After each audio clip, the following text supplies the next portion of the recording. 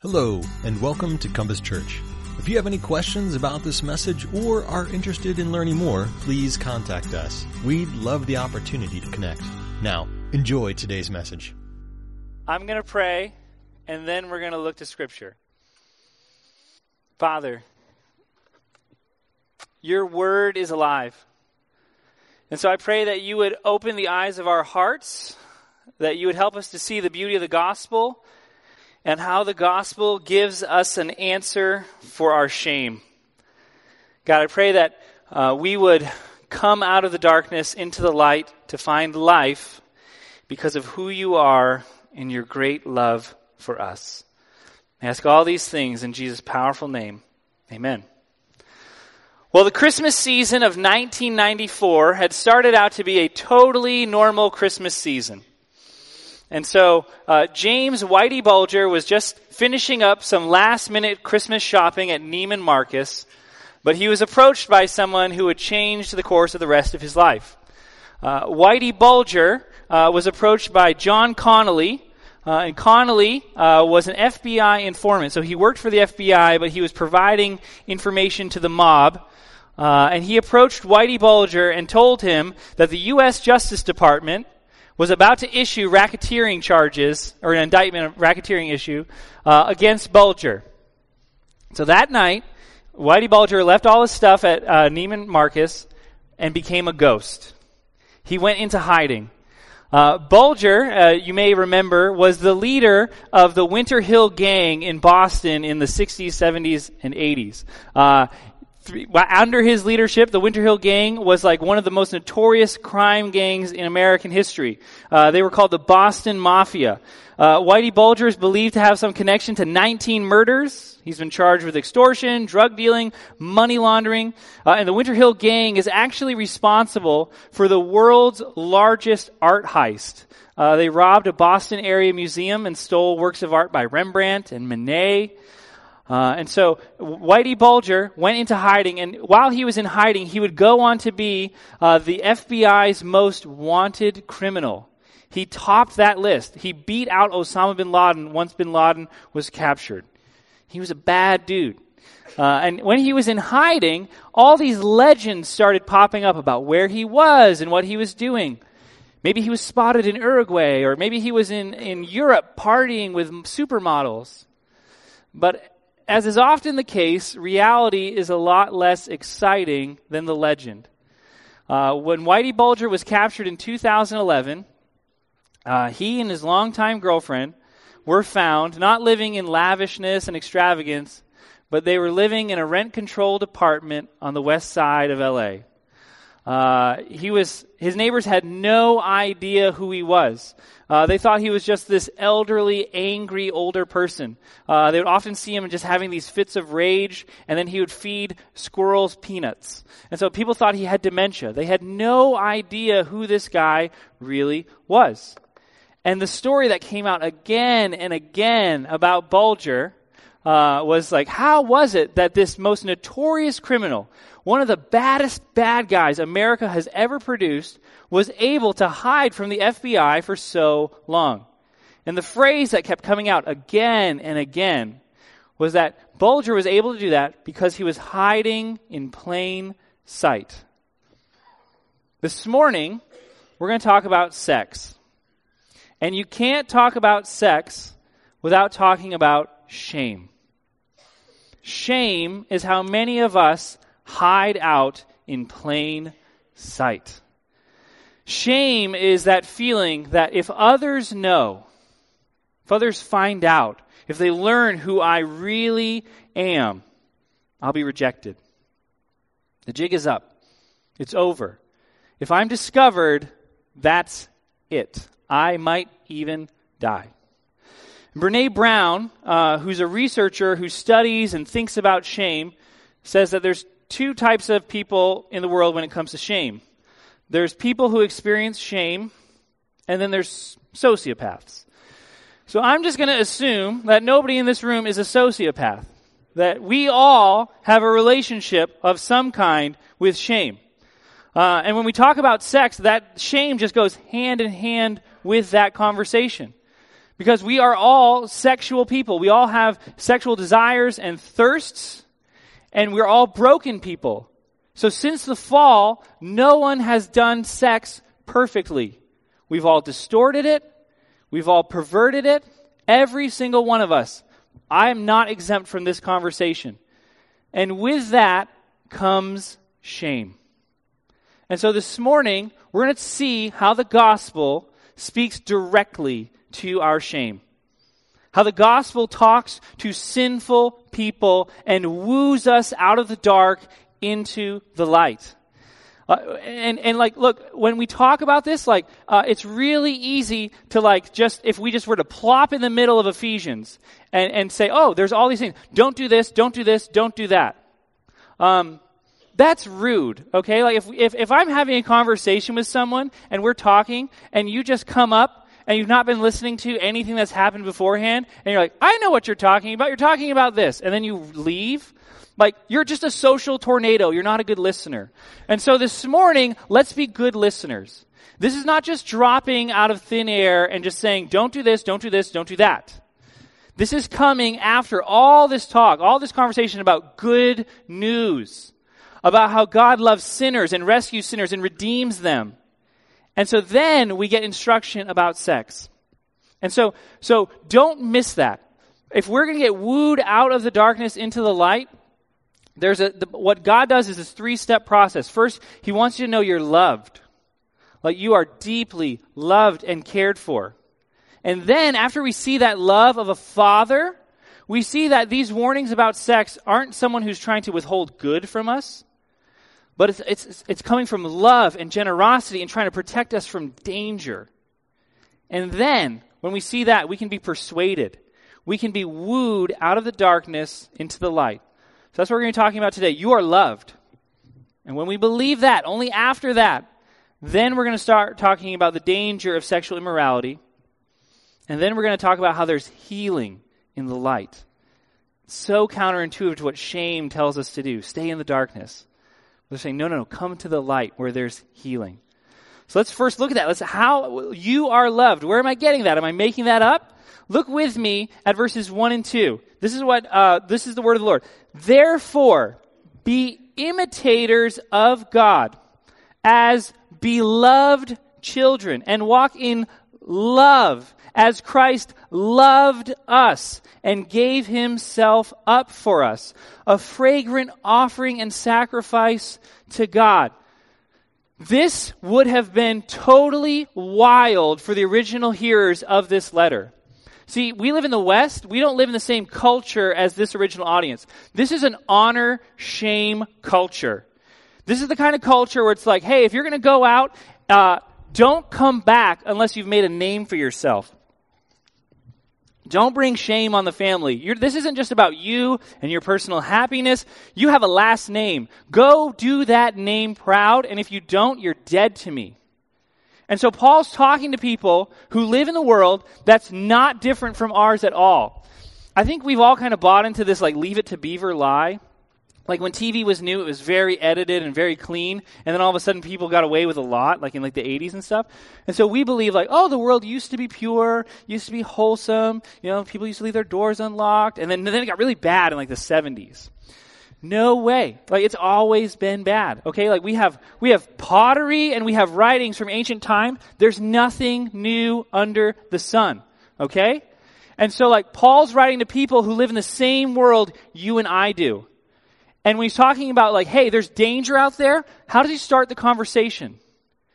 Especially in an honor-shame culture. You know what would have been a great motivator in an honor-shame culture? Don't mess up sexually. That's so bad. That's shameful. If you do that, just run and hide. No. He says this, you are loved. Be imitators of God as dearly loved children. Now, it doesn't even just say be imitators of a father as a child. It says as loved children, as that favorite kid. Today's my mom's birthday, and I think I'm her favorite. And I kind of just say that because I'm sure she's probably listening to the podcast. Happy birthday, Mom. But that's the relationship that you need to have with God. You are a deeply loved child. You're not a nuisance to a father. He doesn't hate you. He loves you. And think about just what a wild statement this is. God, the most powerful being in the universe, loves you. That's real power. Who's saying, hey, I'm going to get down on my hands and knees and play with you. I care about you. I value you. You are important to me. Even that title, where he says this, be imitators of God as beloved children. That's a radical statement. That's a wild identity that we're given. See, when Jesus is introduced on the scene, when he first goes public in the Gospels, he's baptized by a guy named John in the Jordan River, okay? And as he's being baptized, the heavens split open, a dove comes down, and then they hear a voice. Okay, been around the block a few times. Nothing like that has ever happened to me, okay? This is a wild and new thing. God's saying, pay attention to this. This is different than everything I've been doing in the past. And what does he say? This is my dearly loved son. God loves his son dearly. He is the apple of his eye. Now what does Paul say about us? We get that status. We are dearly loved children. Deeply loved. How do we get that status? Look at what it says. It says this, walk in love as Christ loved us and gave himself for us.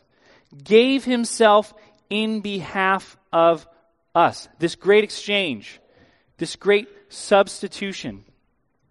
Jesus, the deeply loved son, the favorite child, experiences shame so that people living in shame can experience the love of a father. It's a great exchange, and it's called the gospel.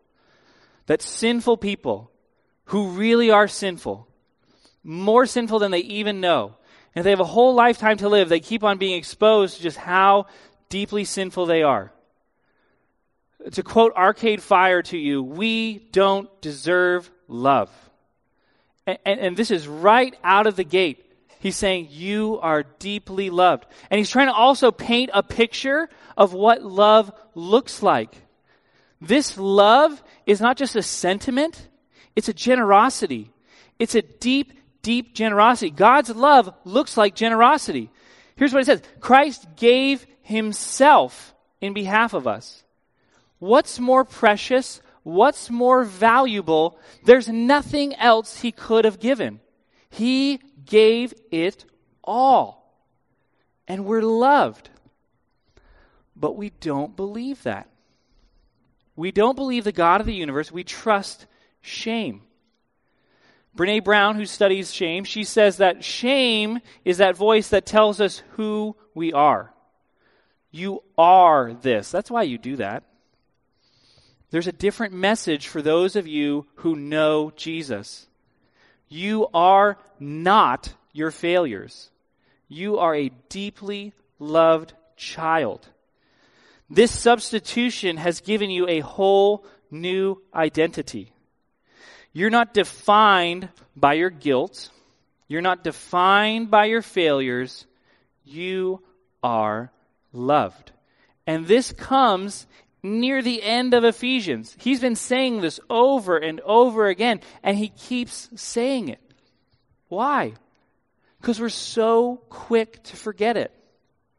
We don't naturally wake up and think like, man, I'm deeply loved. I have a Father who cares. The God of the universe loves me. No. We let shame speak louder. You know what? If people just knew who I really was, I just gotta keep going. Here, Paul is trying to confront just what you say about yourself with who God says about you. And in a culture where that would have been so backwards, in this honor-shame culture. And look, I've been talking about how you're loved, 7 minutes? That's not enough time. It's I mentioned your love and you heard it for 7 minutes, boom. This is a discipline. This is something that we need to work to believe. Because nothing inside of us naturally wants to believe this. We who know shame, we who have an experience of shame, it seems so counterintuitive to just say we're loved. Oh, that's just so I get off the hook and feel better about myself. That's just some nicety. No, this is something we need to fight to believe. And then we can see clearly the conversation about sexual sin. And we can see that this conversation about sexual sin is not coming from a God who's like a judge and just wants to keep us in line with him. He's not just saying, hey, just behave, okay? Like, be good, then I'll love you. No. This is coming from a God who loves us deeply at great cost to himself, who's generous, who's helping us redefine and reimagine what it even means to love. A God who cared about the well-being of others who just deserved shame. A God who not only cared about it, but met their needs at high expense to himself, is now saying, hey, there's real danger out there. He's not a God who's trying to keep us from a good time. He's not a God who's out there just trying to say like, oh, this is how I want the world to be. Just be that way, okay? Get it. Just get it. But it's a loving Father who cares. And I have to say this so loud and clearly. Like, the Bible is not anti-sex. The Bible is not anti-sex. Can I get an amen? Amen. Thank you. All right. Here's how we know this. So in Hebrew, there's this construction. So like king, you hear it all the time. King of kings, Lord of lords, heaven of heavens. Everybody heard that? That's familiar? So in Hebrew, what that's doing is saying like, so if Yahweh is the King of kings, that means he's like the ultimate king. If he's the God of gods, he's the ultimate God. And he lives in the heaven of heavens. Well, that's like the ultimate place to live. He's the ultimate. He's El Jefe. He's the king. Boom. The Old Testament, the Hebrew Bible, is full of songs. There's songs all throughout it, from Genesis, Exodus, there's a book of the Psalms. There's all kinds of songs all throughout the Hebrew Bible. But there's one song that's called the Song of Songs. So what does that mean? If it's the Song of Songs, it's the ultimate song. It's the best song. What's it about? Sex. Okay? It's not an allegory for Christ and the church. It's an incredibly graphic book about sex. Okay? Rabbis used to not let men read this book until they were 30 because it's crazy graphic. Okay? And look, that's what the Bible is very pro-sex. And like, what I'm about to say, this may be controversial. I have no idea. I've totally lost my radar for controversy here, okay? So this might be controversial and it might be just, oh yeah. But sex and sexual immorality are two totally different things. Sex and sexual immorality are not the same thing. It's kind of like baseball and cricket, okay? So if you don't have any idea what's going on, they kind of look like they're the same thing, same equipment, totally different games. That's sex and sexual immorality. So when the Bible talks about sex within marriage, that's the only place sex can take place, it uses the language like this. This is Genesis 4. Adam knew his wife Eve. See that? There's just this whole being brought there, naked and not ashamed. They know each other, intimacy. Fast forward to 2 Samuel 11. David has an adulterous affair with a woman named Bathsheba. And how does it describe that relationship? David lay with Bathsheba. Here's what may be controversial. I would say that if you have had sexual encounters with people and you're not married, you've never actually really had sex. You've just had sexual immorality. And they're totally different. And that's really important to clear that up when we talk about shame. Because about sex, there should be no shame. We shouldn't be prudes. All right? The Bible is loud and clear and celebrates sex. But and sometimes we can feel shame about that. That's misplaced shame. It's not biblical shame. And that's just wrong. All right? That's like 17th century Victoria era in your mind, not the Bible. When the Bible talks about sexual sin, though, sexual immorality, that comes hand in hand with shame as well. And we need to talk about that and deal with that. And so there's 3 words that Paul uses to describe sexual immorality. It's in verse 3. He says, sexual immorality and all impurity and greed must not be named among you as is proper among saints. So he's not talking about sex. He's talking about this other thing. The word for sexual immorality, like immorality is kind of a weird word. We don't use it in our regular day-to-day conversation, but it's the word porneia. So you can see what words come out of that, pornography. But it's sort of this like all-encapsulating term, like a junk drawer, if you will, that includes everything. It's all kinds of sexual encounters outside of marriage. And then that word uncleanliness is like an extra, like just in case we missed anything, uncleanliness. And what Paul is trying to do here is not stir up shame in you. What he's trying to do is recalibrate your idea of what beautiful is. He's trying to warn you about danger. And so what he's trying to do is he's trying to contrast sexual immorality with God's love. God's love is generous. God's love gives. What does sexual immorality do? It takes. Look at that. He says sexual immorality, impurity, or greed. He goes on to say that greed in verse 5 really is idolatry. He's trying to not just get at behavior modification. He's not just saying stop. He's trying to show you the heart attitude that's beneath the surface, that's coming out, and it's expressed when we lust. And it's so far away from God's heart attitude. It's so far away from the character of God, how he's generous and he's giving. He cares for our needs. Lust, sexual immorality, look at what it says. It's greedy. It's an appetite.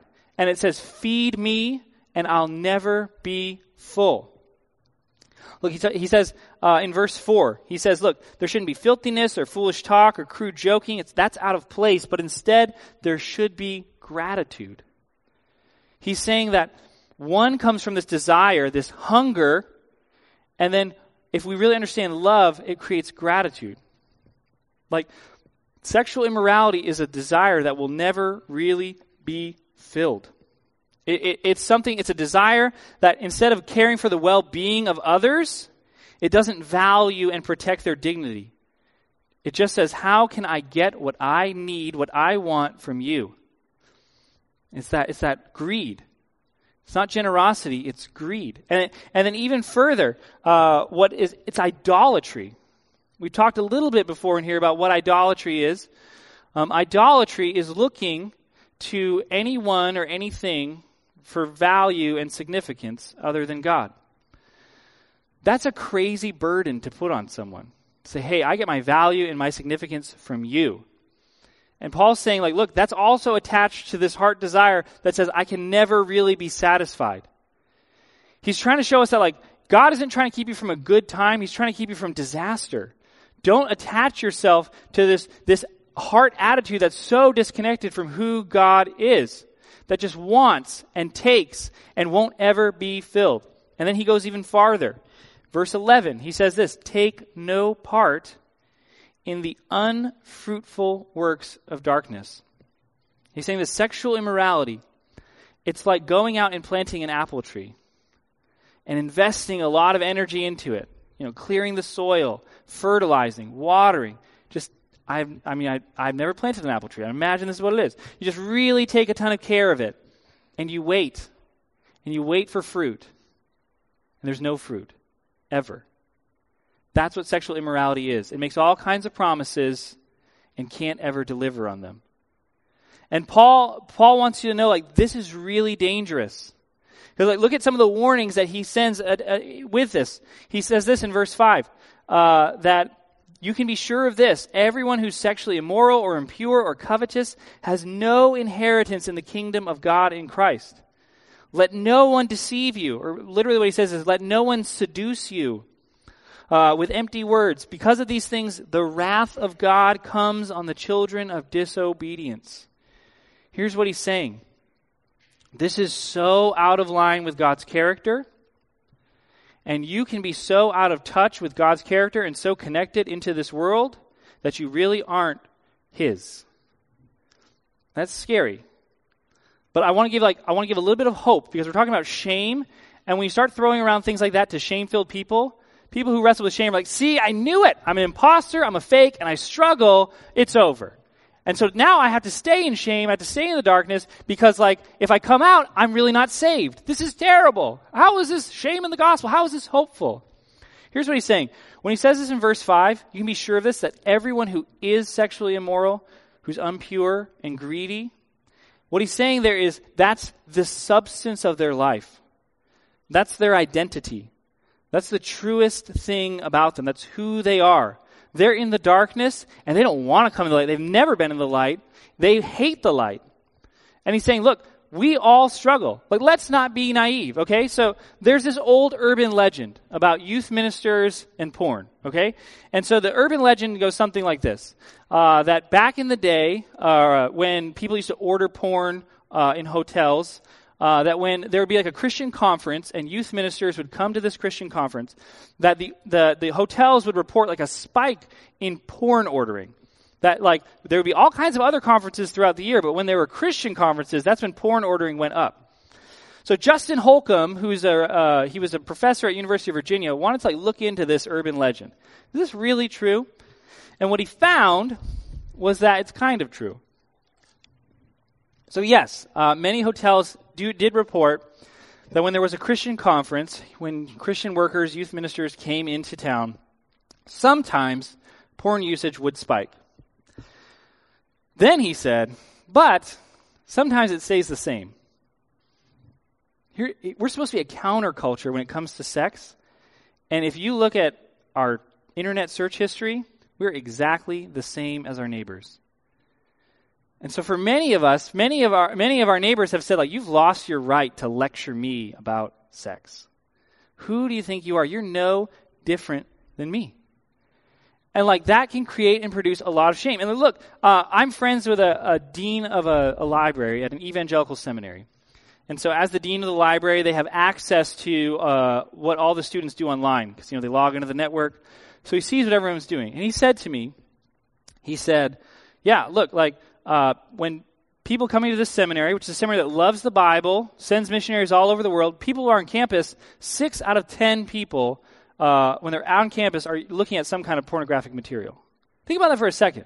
That's church leaders. That's people who've like made sacrifice. Like, I don't know if you know, you don't get rich going to seminary. It's like a very bad financial decision. These are people who've made sacrifices and they're hooked. They're addicted. They're on campus. They're not even in the privacy of their own homes. They're out in public. Look, as a church, we're hooked on this. And we're no different than the world. And what do? Like Paul's saying, have no part. Don't be partakers. And we are. And we're stuck. And this is now where Paul wants to confront the lie. Right now, you may be up to your eyeballs in shame. Right now, talking about sexual sin, talking about porn, it's like, don't make eye contact, don't look at me, okay, And so we're at a crossroads together. What do? Do we stay in the darkness where it's safe? Or do we come into the light where it could be dangerous? Where we could experience loss? Where we could experience more shame? Well, right now, Paul is exposing a lie. The lie that shame says. He said, look, shame says we can't ever come to the light. It's going to make things way worse. Stay in the darkness. But Paul's saying this, no. The light is where healing takes place. Come into the light because that's where healing takes place. And listen to this. This is an odd quotation of Scripture. No one knows exactly where it's from, and he kind of just strings together a bunch of ideas. Here's what he says. Look in verse 14. Awake, O sleeper. Arise from the dead. Hear that? Those are two different people. Someone's asleep, and someone is dead. Okay? And so that covers everybody. Maybe you're in darkness and you know this isn't how I want to live. I know Jesus and I'm really just ashamed of what I'm doing. Or maybe you've never met Jesus and you're in darkness and you want to stay there. The solution is the same for both of us. The solution is this. Come into the light. Look what he says. Awake, O sleeper, arise from the dead. So come out of the darkness. Awake, turn on the lights. Rise from the dead. Come out of that tomb. What will happen? Christ will shine on you. Christ will shine on you. That's a promise. Well, so what? That sounds terrifying, right? No. Look back. He says this in verse 13. Anything exposed by the light becomes visible. And anything that becomes visible is light. Shame says stay in the darkness. Hide. You won't be accepted. The gospel says, come into the light and you'll be transformed. You'll be healed. You'll be made light. This is pictured beautifully in Isaiah 6. Isaiah finds himself in the temple, and he sees God in all his holiness. And God is surrounded by all these angels worshiping him, saying, holy, holy, holy is Yahweh of hosts. The whole earth is full of his glory. And Isaiah makes this statement. He says, woe is me. Woe is a funeral dirge. It means I'm dead. Farewell. I'm gone. And there's that temptation of shame. What do? I know I'm not worthy. I know I don't add up. What happens? An angel flies to the altar, grabs a coal, and touches his lips. And he's changed. Why? What happened there? Well, the whole book of Isaiah is trying to answer this one question. How does a holy God dwell among unholy people? How does a righteous God dwell among unrighteous people? Well, his presence transforms them. His presence makes them new. Coming into the light doesn't kill you. Coming into the light makes you alive. And that's what Paul's saying. If you come into the light, what's the promise? What's that thing that you can take to the bank? Christ will shine on you.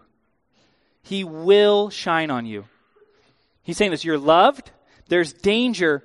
Run from the danger to a Father who loves you. Look, what did we say about sexual immorality? That there's no fruit. It's a tree that just never grows any apples. But that's not the same with light. Look at verse 9. This is what he says about the light. He says, the fruit of the light is found in all that is good and right and true. Fruit of the light is found in all that is good and right and true. You would think that the fruit of the light would be more shame, would be just being totally humiliated. But the fruit of the light is all that is good. That's connected back to God's love. That word good, it really means generosity, concern and care for others' well-being. That's how God loves us. So the fruit of coming into the light is experiencing that generosity, and it changes you into a generous person. Where shame is described by darkness. You can't see anybody else in the dark. It's just you. When you come into the light, though, now you can see other people. Righteousness. That idea of righteousness is somebody who's willing to harm themselves for the sake of the community. Someone who's willing to harm themselves for the sake of others. Greed is unrighteous because it's willing to harm others for my own sake. It's saying, I don't care about who you are, your hopes, your dream. I just want sex from you. I just want this thing from you, and when I'm done, you're done. But coming into the light transforms us into righteous people who have been transformed to now care. We now have the ability and the desire to care about others' well-being, even at our own expense. Why? Because that's how we've been loved. We've experienced that great exchange where the favorite son took on shame, and now we're the favorite children. And then what's the last fruit of the light? Truth. The idea of truth, I think when we hear truth in our Western minds, we think like not lies. So tell the truth, don't tell things that are lies. Well, in this context, the idea of truth has the idea of faithfulness. In the dark, it's just you. You're all alone. The fruit of the light, though, is that there's a faithful Father who loves you faithfully, even as we fail. We can't do this perfectly. And that's what happens just when we come into the light. We can't produce these things on our own. So where do we go from here? Well, Paul tells us this, gives us this promise, and then he says this in verse 15. Look carefully then how you walk, not as unwise, but as wise, making the best use of time, because the days are evil. So if we are really going to be people who take our shame and bring it into the light, Paul wants to instruct us to do that in wise ways. How do we do that? Well, I just want to give you 3 really practical ways to do this. The first way, if we really are going to deal with our shame biblically, is I want you to just take time this week. Take time away from whatever busyness you have and just sit quietly before God. Maybe take a half hour and just be. See, like, shame doesn't really like silence. We like to just fill the silence because it reminds us, like, oh, There's stuff there I don't like. Just take a half hour and be before God. At the end of that half hour, I want you to write out 5 things that it means that God loves you as a father. 5 things it means that God loves you as a father. I'm giving you homework. Look, because if you just jump into, okay, I have a porn problem, I have an inappropriate relationship at work, I have all these things. If you just jump there first and not do the real heart work, you're just going to be dealing with behavior. But you really need to know and believe, how has God loved me as a father? Okay, well, that means he's generous. Okay, that's the first way. What does generosity mean?